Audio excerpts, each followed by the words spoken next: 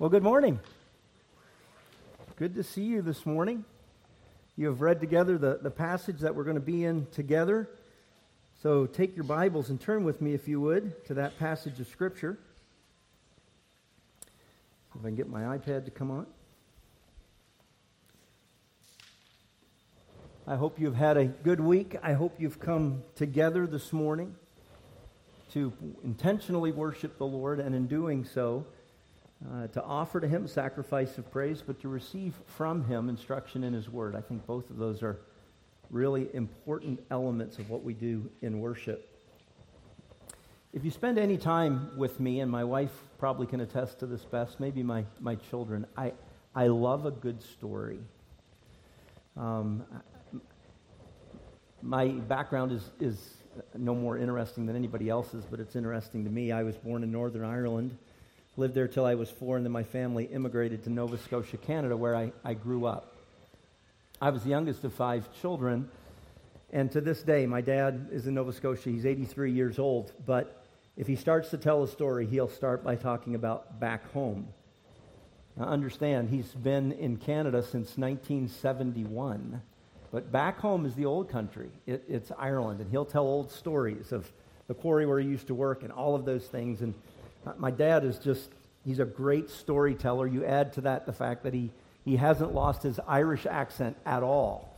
And the story just becomes engrossing. So I remember sitting, whenever we get my dad to talk and tell story, we get him started about back home and stories of his childhood. Dad's one of 13 children. And I just get engrossed in the stories, the places and the people. And I'd been there, but 4 years old, I didn't remember any of it. But he could almost describe it in living color so that your brain went there. I love storytelling. And maybe in my simplicity, that's part of why I love biblical narrative. And this morning we were in a passage of Scripture that is narrative. It's story. In fact, when Luke starts this book, Acts chapter 1, he actually writes to Theophilus and says to him, now, in my last treatise, the last letter I wrote, which would be his gospel, I began to tell all of the things that Jesus started to do, which almost gives the indication he's going to write another book that is actually going to tell us more stories about what Jesus continued to do. And I think that's really, really important as we come to the book of Acts. Because Acts is not just a book that tells us about the beginning of the church. It is. But who began the church?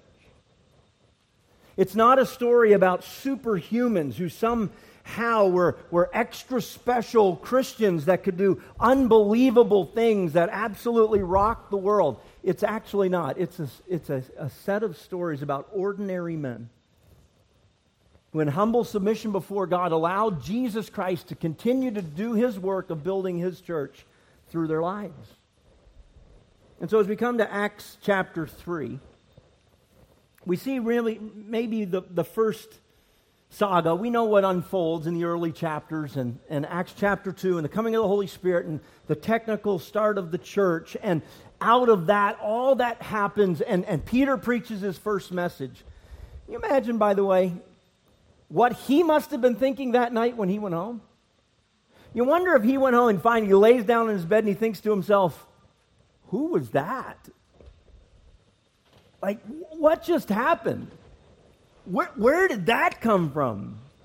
You ever amazed even at what God is doing in your own life? But I think as we come to this next story, if you will, we see a kind of a different setting. And I want us to understand some as we consider this saga. I've been reading a lot lately. I work with college students. Because of that, I like to wrestle through how to help them deal with what is going on around them. And so I've been reading a lot lately about things like critical race theory. I've been reading a fascinating book, a simple book, but John Stonestreet wrote a little book, co-authored it, and it's simply called Culture. Culture. Have you ever thought much about culture? It's interesting because sometimes I think we meld things in our minds. So right now this morning, you're sitting there and I say to you, culture. What goes through your mind? What are you thinking? There are some of you that may be sitting here and you think kind of old school like I did, and you think, oh, I remember my parents telling me, now look, we're having company coming over, act a little cultured. I don't know what that meant. I guess it meant to match my socks or something like that. But there was a time when that's what culture had this idea of refinement, right?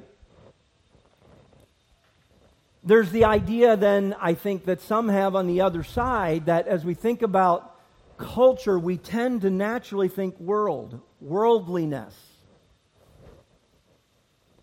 And you know that culture really is not either one of those. It's somewhat both of those. But I think in some measure we tend to want to live today repudiating the culture. We live today with the thought that culture is the world and culture is bad. Stone Street does a really interesting thing. By the way, I would recommend the book to you because it actually, in the introduction to it, he says, I'm kind of writing this book simply as someone who is called to lead 5 little image bearers to know how to live for God in this world. That's how he writes. He said, so I'm writing, a primary audience is the people who have to raise other little image bearers in this world and know how they're supposed to live. That's the focus of the book. I think in telling us the saga of how God established the church, of the things that Jesus did, part of what he is doing for us is saying, okay, how do you get involved in the culture in which you find yourself in a way that makes an impact for the gospel? And I think there are 2 great dangers in that. I think one of them is that we just completely embrace and imbibe everything that is in the culture because we're called to reach this world. So just become part of it. And there's a negative side to culture that we ought not to embrace. And I think the other side of that is that we completely repudiate and renounce culture and we detach from the world. One of the dangers in doing that is that we tend, I think, at times to align people and culture. And it's very easy, if we're not careful, if our mindset is culture is negative and we detach from the culture, that we actually detach from people. If we assign to the culture the fact that it's an evil culture, it's not long before, as we live in this world, we're actually living as though the people are evil.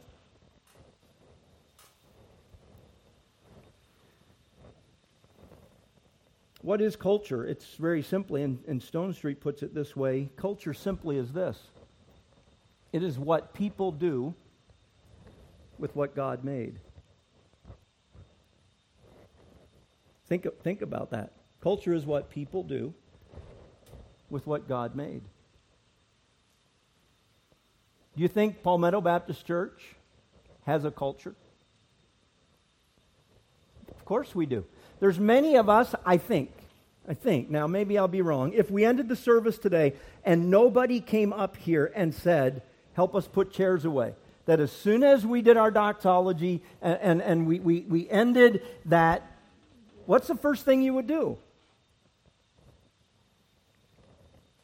You would stand up, turn around, if you're on this end of the row, realizing they hook together and it's easier to stack them that way, and start to stack chairs. That's become part of our culture. Now, not one that I think needs to stay forever, but that's become part of our culture. Imagine if you go visit a church somewhere. And they have chairs like these, but they leave them out. And like before the deacons notice what's going on, you got 4 rows of chairs stacked. They'd be like, what's wrong with, like, is he loading those in the car? Or like, what's going on? We have a culture. We have things that we do because we're a group of people that are called together doing things. Are we living in a day when culture has a lot of negativity to it? Yes. Why? Because sinful, broken people in a fallen world are doing with what God made that which is contrary to his design. The book of Acts is a stunning story. about how God penetrates what we know from just weeks, months, and years before was a very broken and hostile culture. Remember, the story that we're looking at, not just weeks before this, they killed Jesus.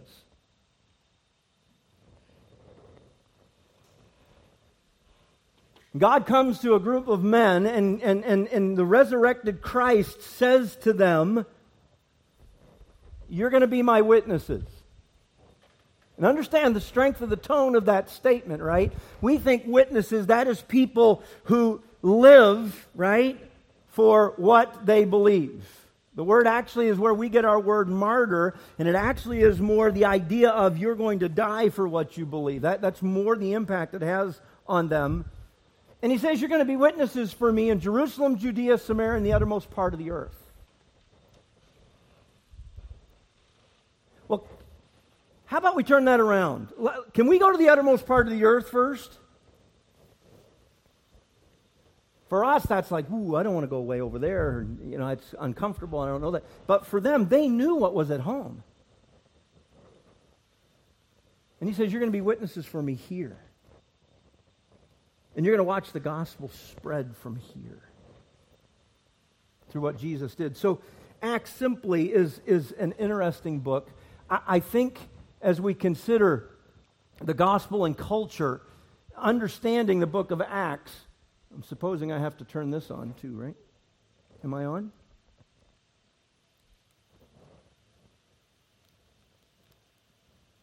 I am a technological wonder. Green probably means on, right? Yes.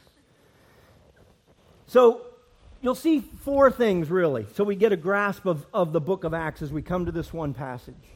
You can track what is going on in Acts by places. I think, really, Acts 1:8 gives us an understanding of what's going to happen through the whole book. You'll see the book unfold in Jerusalem, and then Judea, and then Samaria, and ultimately we find Paul at the end of the book in Rome, the uttermost parts of the earth. But you'll track it by people as well. Early on, it's Peter in a sense, and the Jews, and by the time we're done, it's Paul and his team, and then the gospel going to the Gentile nations. And so you kind of see this flow throughout the book. But also it is a story of persecution. And why do I mention that? Because even at the end of this, like the story we're going to look at today is actually found in chapter 3 and chapter 4. And you can't detach the two, because by the time we get through chapter 3 and get on into chapter 4, where does this story end? It ends in persecution. They're going to be challenged about what they're doing and why they're doing it, and how are you proclaiming Jesus, and how can you go to this nation and throw him who we killed in our face? Don't you know what you're doing? You're undermining everything that we've built. And so it's going to be persecution, and ultimately we'll see that there's a story throughout this gospel of power. And namely here, it's the power of the Holy Spirit in the lives of those who would do God's work for God's glory. And I mentioned that you can actually chart the whole book this way, because I think you can actually see this over and over and over again in every story. So I want to encourage you, as you read the book of Acts, to look for places. Where are they? What's the setting? What are they doing? What's the culture? Who is there? Who are they reaching? Who is doing the reaching? Persecution. How is what they're doing received? And then ultimately look what God does. And I think it'll encourage us. So as we come to this story today, I want you to keep those things in mind. And I really want us to see just a couple of things. I want us to see the miracle. And then I want us to see the message. And I want us to look at a story and see maybe what lessons God would have for us from it. So as we consider the miracle, I want us to see, first of all, the people involved. Who is this? What is going on? And as we consider the people involved, let's just look at the characters. And that's always the right thing to do when dealing with narrative. What are the characters doing? Let me ask you a question. Knowing the culture they're living in, knowing the challenges that they have faced, knowing the stir that they have just caused in Acts chapter 2, would you expect to find the apostles? Maybe there's those on one side that say, I would expect to find them going back out into the marketplace. Like, that was a pretty good first go. Let's go see what else God does. Or if you know them, you might expect to find them in the other side. What did we just do? Like, we know they're coming now. Like, the army's coming, the troops are coming, it's over, everybody's going to know what just happened. And what's interesting to me is, in this story, you just find them doing what they're supposed to do. So consider, first of all, I keep bumping the button. Consider, first of all, the apostles. The story starts out that it's basically 9 o'clock. It's the hour of prayer. It's the 9th hour, 3 o'clock, the hour of prayer. And what are they doing? They're going up to the temple to pray. They're worshiping God the way they knew they were supposed to. I don't think that it was any accident that it was the hour of prayer, by the way. I think they're engaged in doing what they know they're supposed to do to worship God.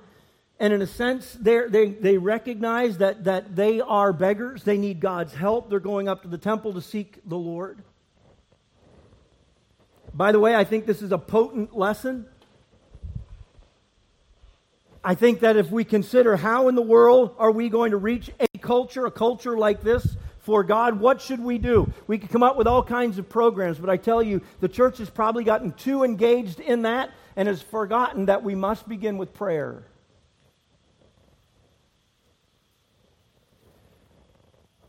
So again, I think this was a formal thing for them. They're Jews. They know the schedule. They know what they're supposed to do. But I don't think it's any accident that they're going up to the temple at the hour of prayer. The apostles are engaged in doing life the way they're supposed to do life. You know, one of the interesting things I think about the gospel and culture is that so often we look at the culture, and based upon what the culture is doing, we allow it to dictate what we do or don't do. We live lives without thinking about it that actually are maybe a little bit responsive, and if we're not careful, they're reactionary. Think about it this way for a moment. We know what's going on in our world. We know what's happening. Maybe right now, somewhat because it's unique, it happens every 4 years. We're having some conversations that look and sound somewhat like the Olympics. Did you see that? That was pretty cool. And maybe there's all these social dynamics going on, so we're having conversations about the social. So we do some of that. But outside of that, think with me for a moment. Think through the bulk of your conversations with people and ask yourself this question. What has the bulk of your conversation been about?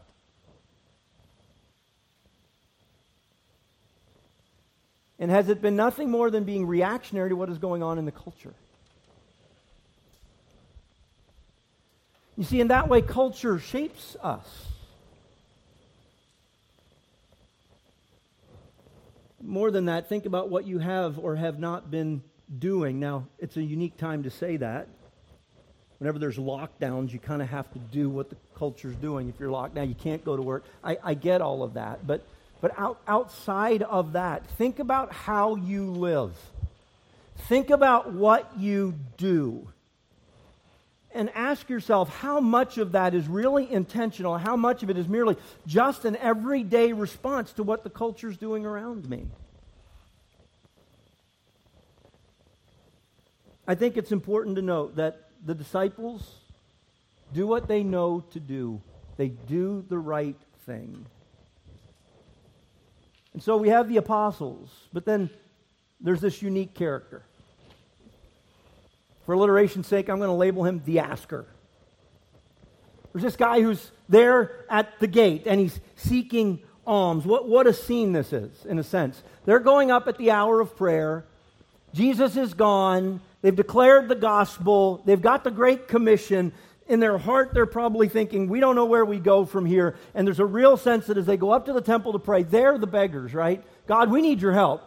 We need your direction. And they come to the house of God to beg for God's help, to beg for God's power, to beg for God's protection. And what does God put at the gate but a physical beggar who is actually an exemplification of all that they are spiritually? Think about him for a minute. One, he knew where to be. If he's going to get alms, he knew where he needed to be. Secondly, he knew when to be there. He knew when the people would be coming. He knew the hour of prayer. He knew that they would be coming to give. He needed help to do what he could not do. Someone got him there. He did what he could do. He's laying there and he begs for alms. And he asked for what he could not provide for himself. And he realized he had no right to what he was seeking. There's this beggar. I think that's a potent picture. His description is actually a prescription for how we should be approaching God.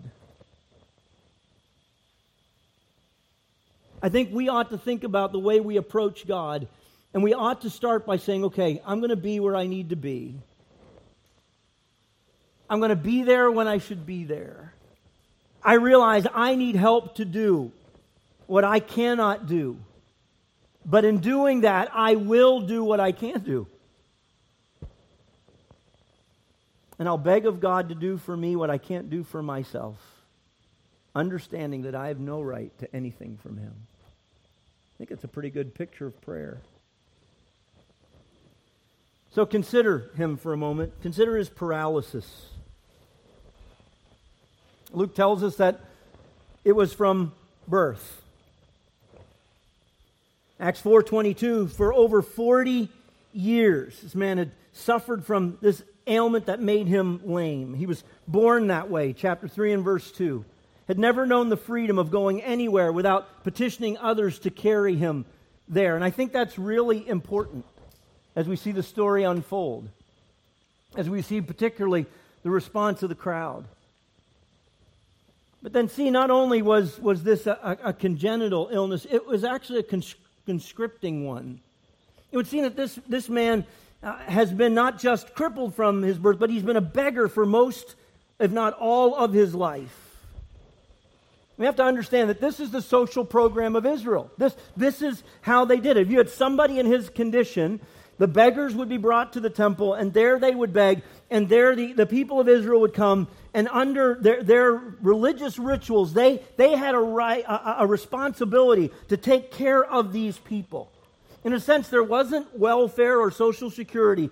This was the life that a lame man was bound to if he was going to survive. And so they bring him and they lay him at the gate of the temple. And it tells us that they did so daily. It's almost a sense like this is his turf. This is his territory. And in a sense, he had staked his claim. And here the gate is interestingly identified for us as the beautiful gate. And it seems like, in a sense, this is the normal place where you would expect to find this guy who has been a beggar all his life. Why is that important? Because if the apostles are doing what they're normally doing, and granted, when they're with Jesus, they've been out in Galilee, so not always in Jerusalem, but it's not the first time they've been there, and this man is normally in that position, we can assume that this isn't the first time the apostles have encountered this man. What we can understand is this, that it looks like everybody in the culture knows who this man is. They know his condition. This wasn't some actor. He's not putting on a show. This wasn't a great way to get money without having to do a day's work. The culture knows this man. This is where he is every day. He is there, he is well known, and he's in a highly visible area. And he's been lame all his life. And so now you have the apostles and you have this man. And so what I want us to look at is not just the people involved, but I want us to see the problem solved. What do they do? How do they respond? So he petitions Peter on his way in. Alms, alms, alms for the poor. I don't know how he did that. Pretty sure it wasn't in English. But he's going through the normal routine to get help. And Peter gives him a potent answer that maybe in just reading the story we don't first pick up on. Peter says to him, and I love the way the King James says it, silver and gold have I none. There's just something the way that rolls out. I don't have anything to give you.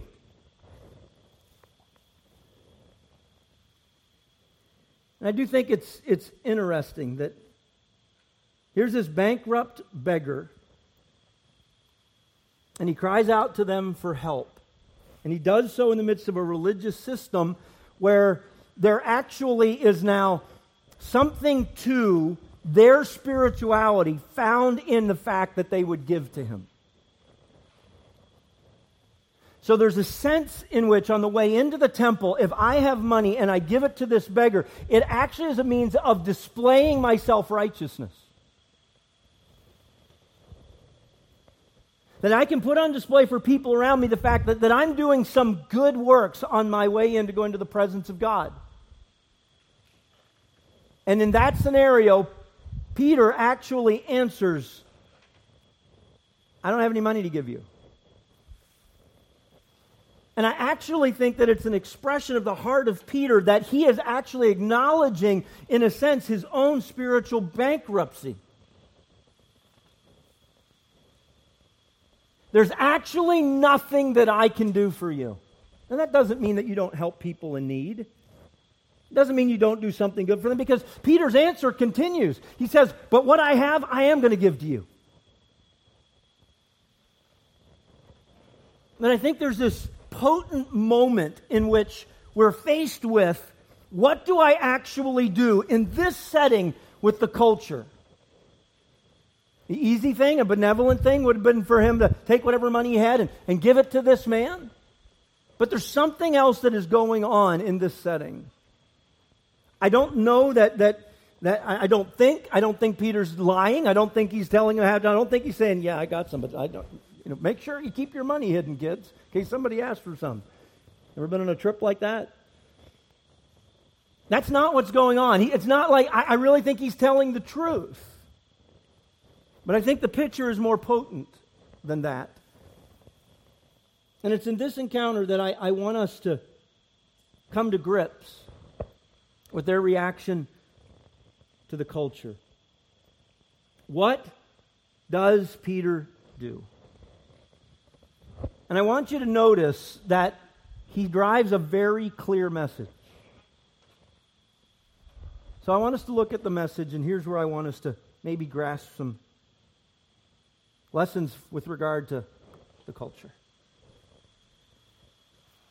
So Peter looks at this guy and he says, look at us. I think it's a potent statement. Focus right here. He puts himself, in a sense, in focus. He's not going to float around the outside edges. He's not going to drift. And sometimes that's our response to culture, isn't it? Maybe we'll just get quiet, and maybe we'll just drift away, and maybe we'll just stay out to the outside edges, and we look into what's going on at the world, and we gain all kinds of opinions, and we can speak to that, but typically we speak to our own. You can go to community group and talk about the world and how bad it is and what is going on and all these other things. And it's challenging to maybe have a conversation where you're not sure going in with this conversation that the person you are going to talk to actually might agree with you or disagree or not agree to the same level. I mean, these are challenging things. And so I think there's something really important here when he says, look at us. I don't want you to miss this. This is a very real, very personal encounter. And he shares, in a sense, the power of Jesus Christ. And so I want us to see, as the crowd then comes, understanding, whoa. Like, this isn't a show. The apostles didn't carry some guy out here and pretend that he was lame and then, do some kind of faux miracle so that like everybody knows this guy. And he's walking. In fact, Peter's going to say, this guy you see is in perfect health. What a description that is. Like, it's not like, you know what, he couldn't walk here before, now he just walks with a limp. How good is that? Like, no, he's in perfect health.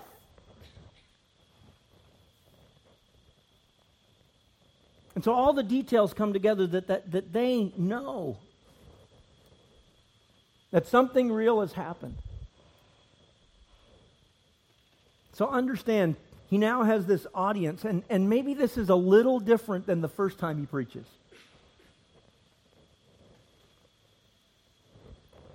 So what does he do? I want you to see that the first thing he did, and I think this is a powerful lesson for us, he preached Jesus. I'm not saying we shouldn't read books on culture. I just finished reading a really powerful book on social justice.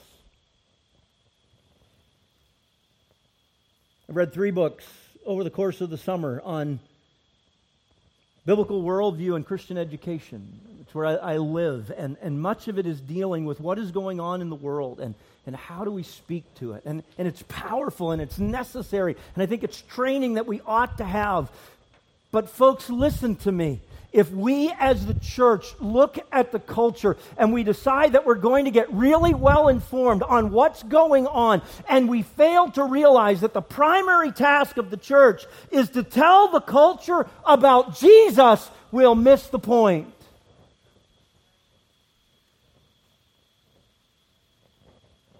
And again, understand me, I'm not saying that we shouldn't be informed, and I'm not saying that we shouldn't be able to interact on the issues of the day, and I'm not saying we shouldn't be able to articulate what we believe in light of the pressing current moment.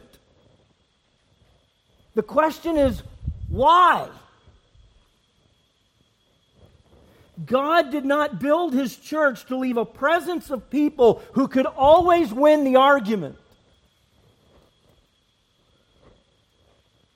He actually left a group of people who, unlike any other, could not just tell who Jesus is, but display what Jesus did.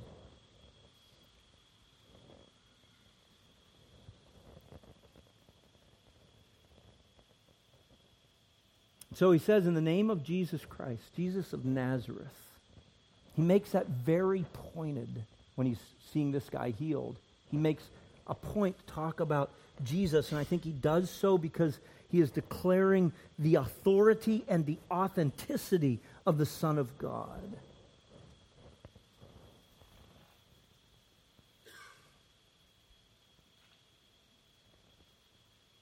So he preaches Jesus to them. It's interesting that in every encounter with culture, there's a problem.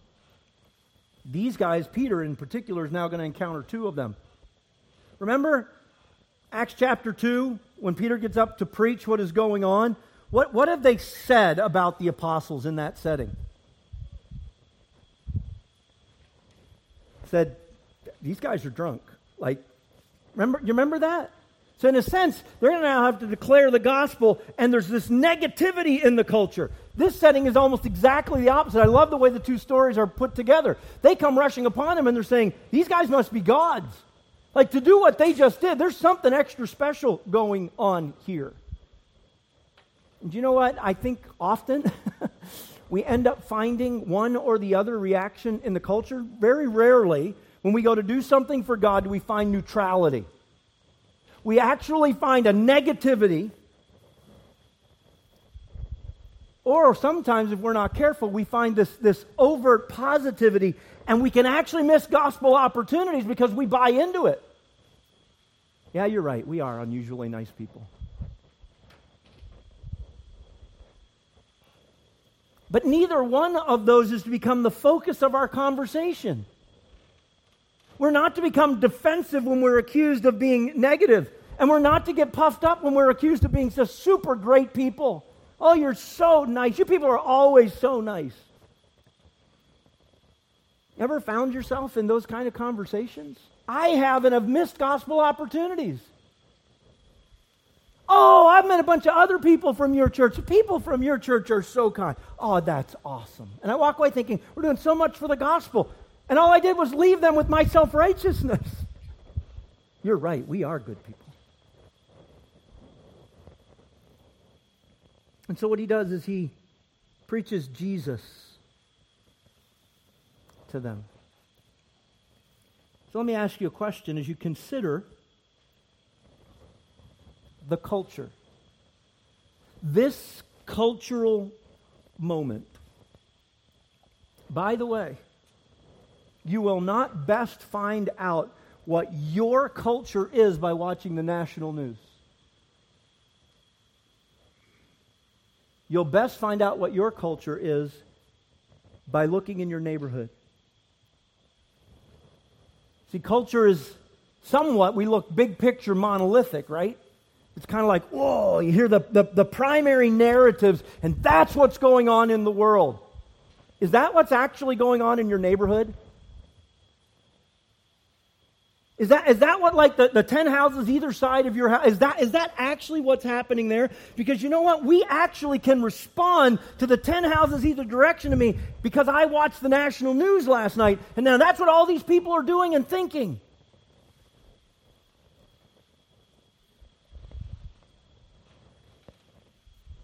I ask you this question as you think about the world in which you live, a world where you're called to steward the gospel, and you're thinking about how to be effective in making a difference for God, for His glory there. I'm going to ask you a probing question as you prepare for that. How well do you know Jesus?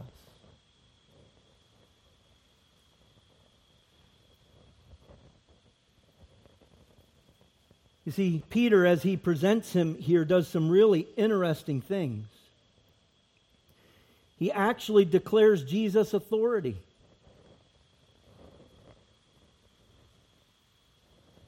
He moves from that, though, and in carrying out the miracle and then through his preaching, he develops Jesus' validity. Peter declares that the resurrection of Jesus Christ was carried out by the God of Abraham, Isaac, and Jacob, the patriarchs of the Jews. He establishes Jesus' validity. He actually moves on from that and he demonstrated Jesus' ability. It was Jesus who restored this lame man to perfect health, is what he declares.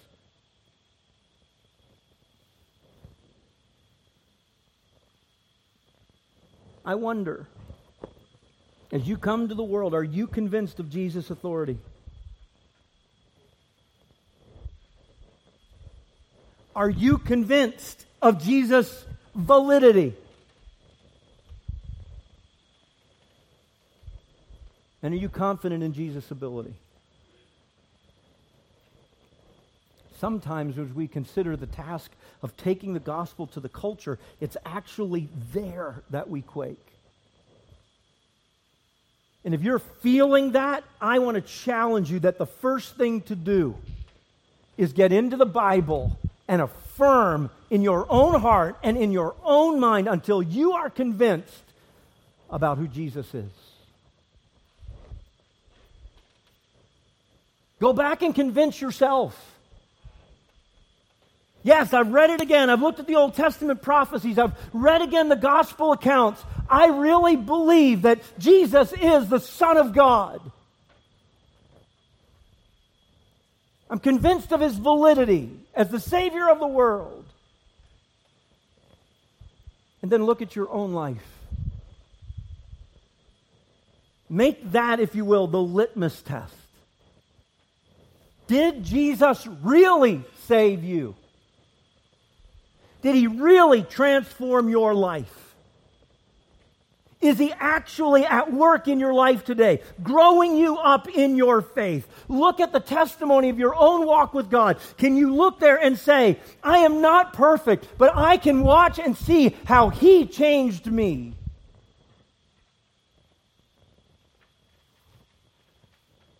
He preached Jesus. I want want to challenge you in a sense to keep it simple. You may not be able to debunk every argument in the world, but you can know Jesus. Then a second thing. He proclaims Scripture. Notice what he does in this, and I won't go through it all because of time, but it was not just Joel and David who foretold these things about Jesus, but it was all of the prophets. He talks about Moses, and you see him actually standing before his audience, and he's going to say, you know what, we didn't suck this out of our thumb. This isn't something we made up. This isn't just like some new story. What we want you to see is all that happened with Jesus and all that you did in killing Jesus, it actually was foretold. It's in the Scriptures. When I consider the gospel and culture, what should I focus on? I want to challenge you, rather than being overwhelmed with how do I have that conversation?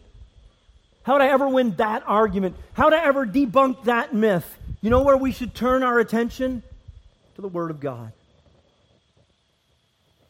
Study to show yourself approved unto God, a workman that needeth not to be ashamed, rightly dividing the word of truth, Paul writes to Timothy. He says to him, in light of facing this culture at Ephesus, our pastor's been talking about Ephesus as he's been walking us through that book, but think of what that culture was like. Literally the crossroads of the Roman world. It is culture, if you will, worldly culture on steroids. And what does Paul, writing to Timothy, tell him to do if he's going to help lead a church in that culture? He says, Timothy, preach the word. Be instant, in season, out of season, reprove, rebuke, with all long suffering. He says, you know what? You need to interject God's truth into that culture. I think it's interesting that Peter doesn't just heal this man in Jesus' name, but as he gets an opportunity now, he's got to talk to the culture. They all come together. They've seen it. What is going on?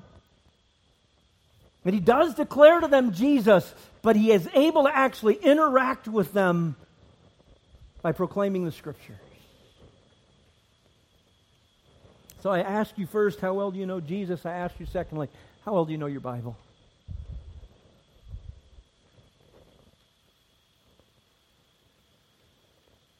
Ever been in those conversations where you kind of got blindsided? You go through the conversation, and by the time you're done, you walked away with it, and you maybe feel like, how did that happen? A question came up, and you began to talk, and now all of a sudden there is a verse that comes to your mind, and you're able to share that verse with them, and that leads to another part of the conversation. And by the time you're done, you walk away thinking, I didn't think I was prepared for that conversation, but you know what? I was able to tell them an awful lot of Scripture. Ever have that happen to you? I'm working with college students. That happens to me about 8 times a week. Because I'm finding more and more and more that I can't actually sit in my brain and think through how am I going to be prepared to address that. You know what God's doing in my own soul? He's saying, Alan, make sure you know the Word.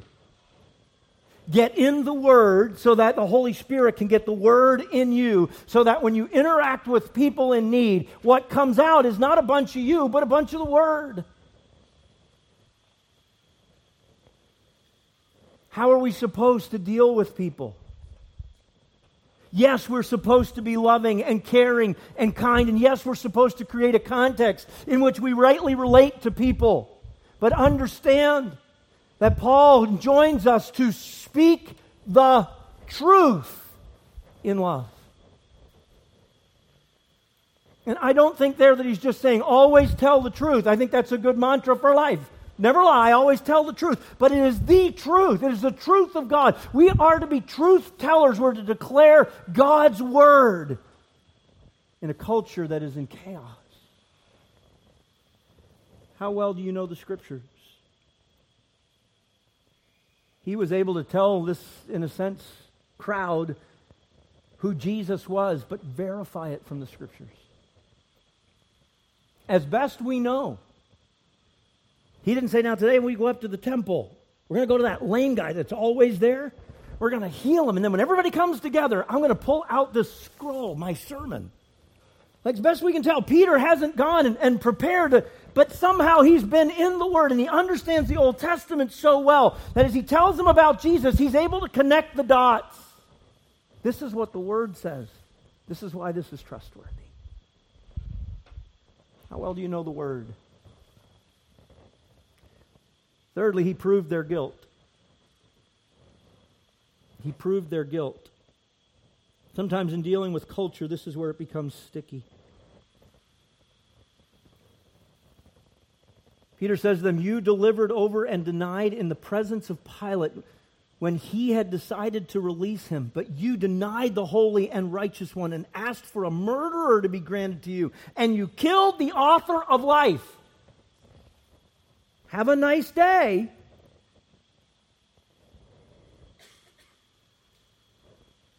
He is confrontational. So I don't want you to misunderstand as I talk about how we actually deal with the culture.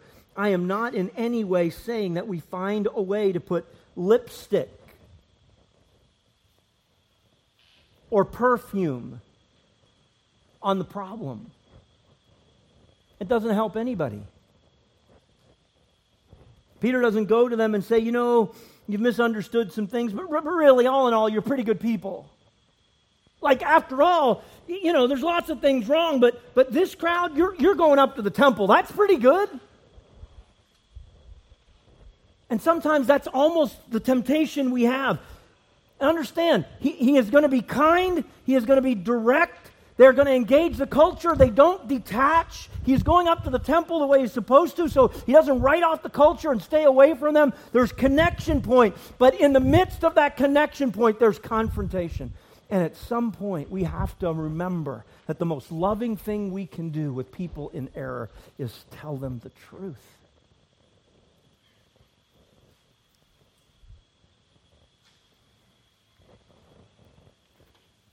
So he proved their guilt. How well do you know the gospel? How well do you know Jesus? How well do you know your Bible? How well do you know the gospel? Maybe it's time for us to give ourselves just again a good old-fashioned gospel primer, right? For the wages of sin is death, but the gift of God is eternal life through Jesus Christ our Lord. For all have sinned and come short of the glory of God, in that while we were yet sinners, Christ died for us, that we were at enmity with God. Is there a loving and a kind way to share with people that they are in need? Yes, there is. And to do anything different actually doesn't give us opportunity to tell them what God has provided for them as the answer to their need.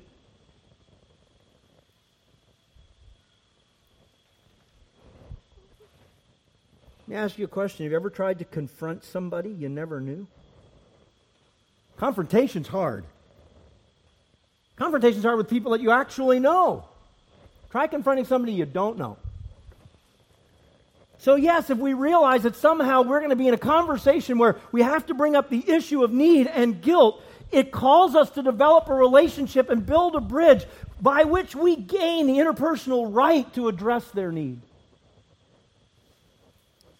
So no, I'm not saying that today this means, you know what, I heard Alan in church, and what I'm going to do is church is over. I'm going to go encounter the culture. 10 houses, he said 10 houses either way. I'm going to knock on every one of those doors and walk up and tell them they're filthy, rotten sinners, and they're going to die and go to hell. Have a great Sunday. That's not what I'm saying. But what I am saying is at some point as God allows us to build relationships, we have to get to the place where we actually realize what people's real need is, and we have to address their need. How well do you know the gospel? Because in the end, he provided the answer. And he does so in an incredibly powerful way. Acts 3:17, Peter says an interesting thing when he says, "And now, brothers, I know that you acted in ignorance, as did also your rulers." And I think there you hear the pathos in his voice. He calls them brothers.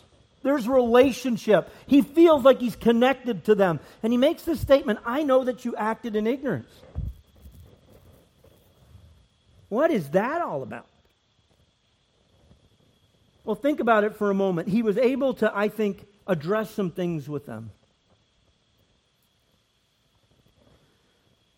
Look for a moment at Acts chapter 2, verses 22 and 23. Men of Israel, hear these words. Jesus of Nazareth, a man attested to you by God with mighty works and wonders and signs that God did through him in your midst, as you yourselves know. This Jesus, delivered up according to the definite plan and foreknowledge of God, you crucified and killed by the hands of lawless men. So let's get the picture right. He acknowledges their ignorance, but they were not ignorant of the signs and wonders performed by God through Jesus. They were surely not ignorant of Jesus' teaching or of his claim to be Messiah. That's not what he's talking about. They actually aren't ignorant of the details of Jesus' death. They knew Pilate, and he knows that they knew about the trial that with Pilate, and that even Pilate found him innocent. Somehow this crowd knows of all of that. And Pilate wanted to release him. They also knew that Barabbas was a murderer. You might go back and read some of the gospel narrative and wonder, did they really know? Or was there confusion? No. Peter makes it clear. They were choosing a murderer over Jesus.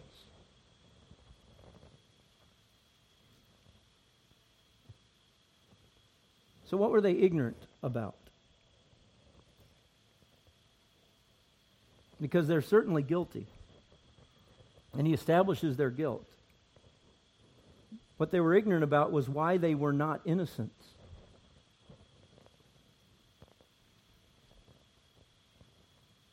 Matthew 27:25 records for us, and all the people answered, his blood be on us and on our children. So what were they ignorant of?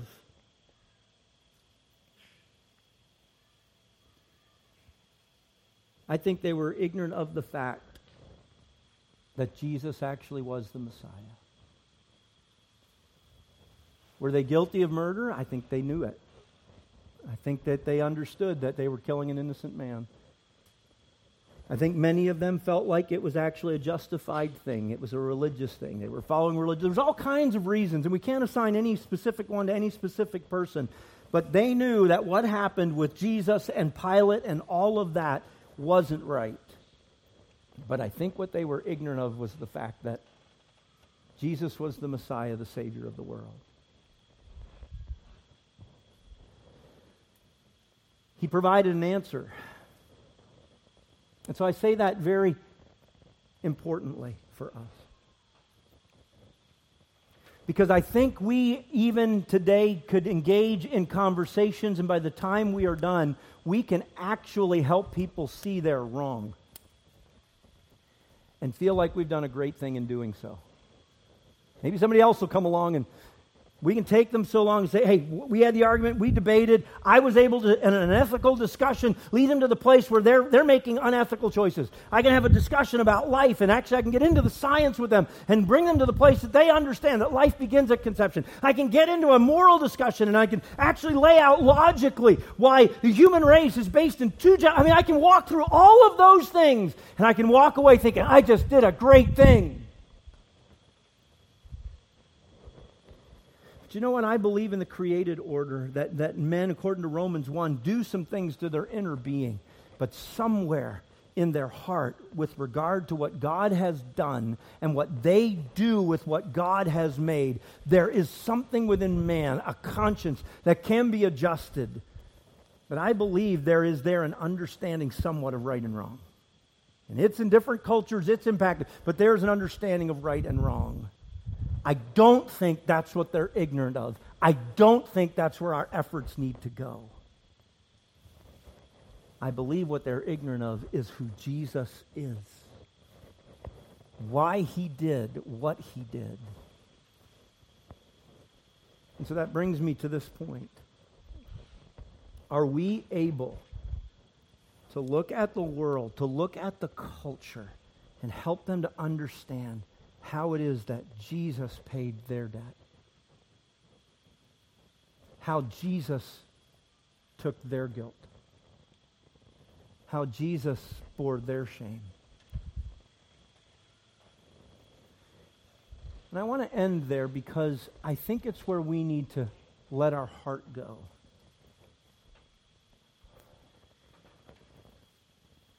How well do you know your world? And I asked that question at the end. It's my fourth question. How well do you know Jesus? How well do you know the Scriptures? How well do you know the gospel? And I ask you this question, how well do you know your world? And I ask it here, not because I want to drive us into studying all the things that I've talked about. But I actually want it to be a question that embraces our heart. How often do you sit and watch the news, read the newspaper, listen to the radio, and you know this world is so guilty? And you know that people are so bad and morally bankrupt. Where does it leave you? Does it ever leave you in the place where you think, go get them, God?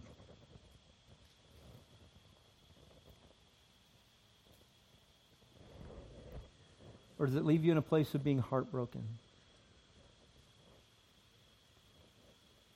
Does it leave you in a place where you're able to look and say, wow, I'm looking at God's world that He made, and I'm watching by and large everybody do something with it that God never intended?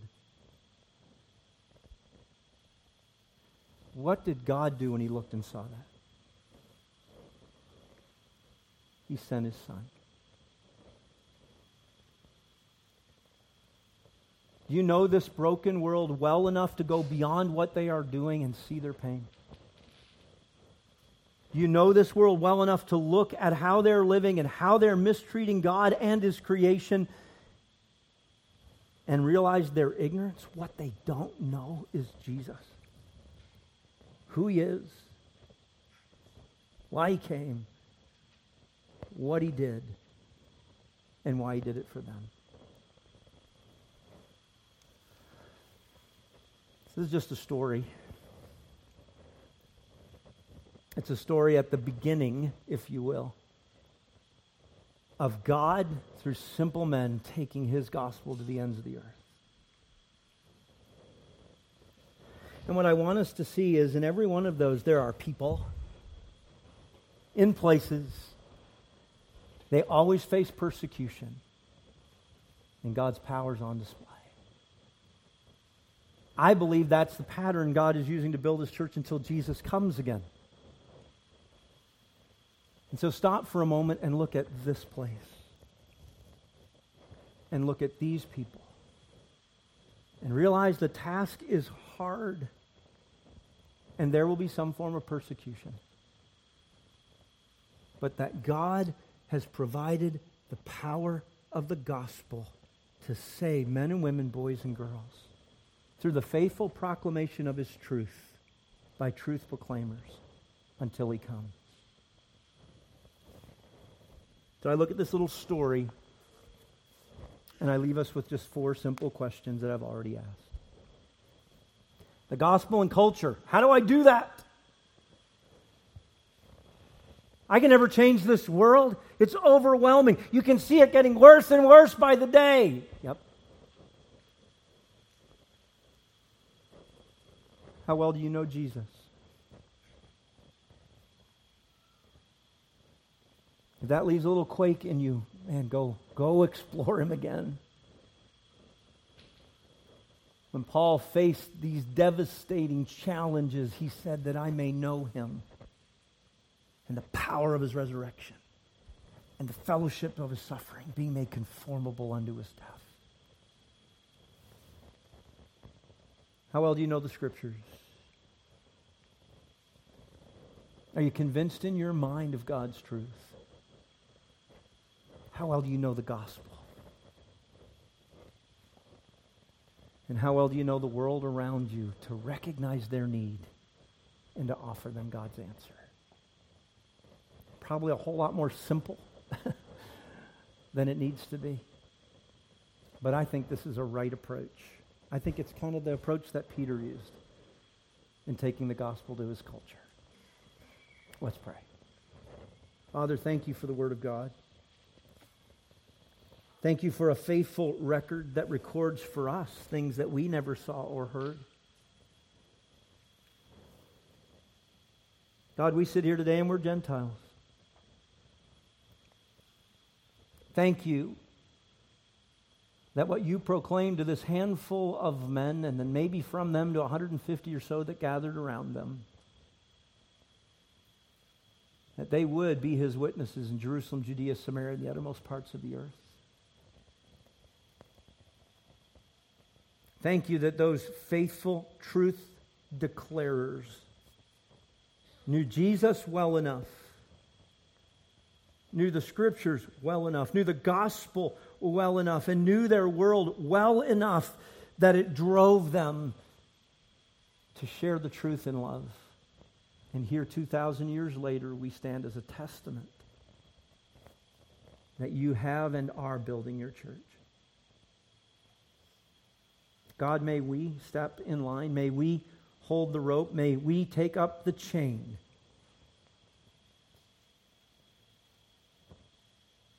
May we brighten the corner where we are for Jesus' sake. In his name we pray it. Amen.